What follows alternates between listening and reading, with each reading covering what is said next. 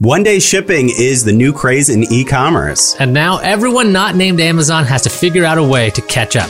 Stay tuned for your Daily Charge. Welcome to the Daily Charge. It's Thursday, November 21st. I'm Ben Fox-Rubin. I'm Ayaz Akhtar. And let's get today's headlines. Amazon made big waves in online retail earlier this year by announcing plans to move its 2-day Prime shipping in the U.S. to just 1 day. Walmart quickly followed suit. Now all the other retailers are trying all sorts of strategies to stand out this holiday season, even if they can't offer such fast shipping times. So Ayaz, how quickly are you to shop, or how likely are you to shop on these other sites, even if they don't offer 1-day shipping? I guess it depends on my planning, right? Like I try to make sure that my shopping is done early enough, because I know when I would wait to the last minute, 1-day shipping, sometimes they say it might be 1 day. And then obviously when there's a giant rush, there's lots of packages downstairs, it could be a real mess. So how likely am I to use it? Only if I screw up. That is an extremely good point, by the way. So people should remember during the holidays, the longer and longer you wait, the more likely those types of snafus are going to happen. So it'll be very interesting to see with 1-day shipping if that ends up being a guarantee or if it just kind of spreads out into being 2-day shipping, 3-day shipping, what have you. Yeah, I mean, when it comes to 1-day shipping, I will say I'm a little spoiled with Amazon. I do enjoy that when it's like, oh, this will show up on the same day. That's really kind of nice. It's like, oh, do I go outside or do I have somebody bring it over? When it's cold out, I'm like, this is a great idea. But then I have to break down the cardboard boxes. So there's a lot of things I got to think about. It's true. Do you think, okay, so broadly speaking, with e-commerce, if you're on another website, like how badly do you think that this could harm other sites? And you know, Amazon and Walmart are already two of the biggest players, and people are going to be really interested in shopping on the holiday, and they want to do it quickly, seamlessly, as effortlessly as possible. So is your expectation that people are really going to move over even more so to Amazon and Walmart because of this? Yeah, I think they will go to these giant stores because they are reliable. You know about their history. You know that they are able to do this kind of shipping at the right time, especially when you need something right now. I think it's going to harm other companies because they might not have the same reputation. Like just because I never heard of this company and they claim they'll have it in 1 or 2 days, you don't really know that. At least with Amazon, you do know that they've done this in the past. So I think it's very difficult. I know that people will shop at Amazon, even though maybe the price is higher, but they know they're going to get it as soon as possible. Because Amazon does some crazy stuff, as you've reported on, when it comes to delivery, fulfillment centers.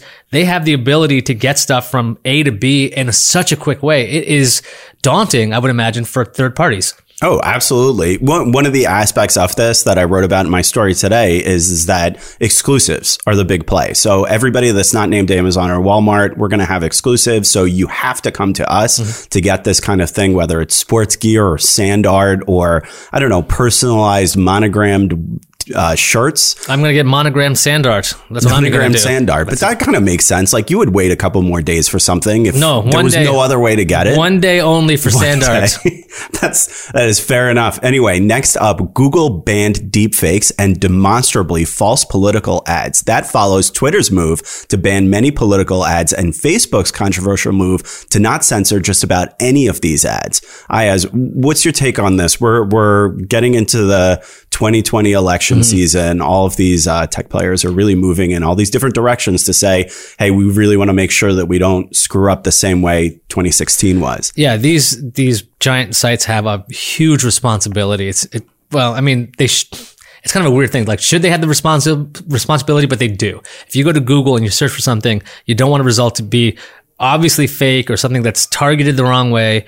It's kind of weird to make these companies I don't know. They're going to be the honest people. Like they have to be like the gatekeepers, but they are the gatekeepers. So you kind of have to treat them that way. And it's interesting to see how they all play this in different ways. It is important to mention, by the way, that even though Facebook has been getting clobbered over this whole issue, they very expressly say that they prohibit already voter suppression. So if you tell somebody the election is the wrong day in a Facebook ad, that would be taken down, which like, that just makes sense. I mean, like they don't want to censor certain political stuff, but okay, we're going to draw the line on that one. Right. Like, but like you're saying, these companies are the gatekeepers. Like when you go online, if you go search through Google or you go to Facebook or you go to Twitter, these are the major sources of information to people. And if they don't explain, hey, by the way, that guy's full of junk, or this, we don't show you this.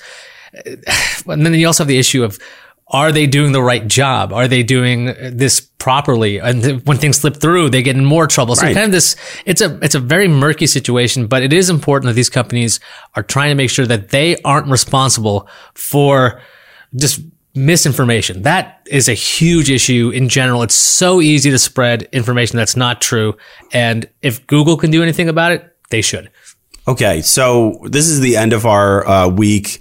And so let's try to end with something a little bit lighter, right? You think so? I guess so. So why don't you, what's the Baby Yoda thing? I haven't been watching The Mandalorian. So that's a politician that's been banned from Google. Oh, is that right? No. So Baby Yoda. Okay. So technically it's not Yoda. It's a species of Yoda or whatever Yoda is. There's more than one Yoda. Well, yes, that's very true because he's not just a being that it came into existence. He was like birthed from rocks or something. We're not going to get into midichlorians and that kind of stuff. But so Baby Yoda is a character on The Mandalorian, which is a show on Disney Plus that is coming out weekly.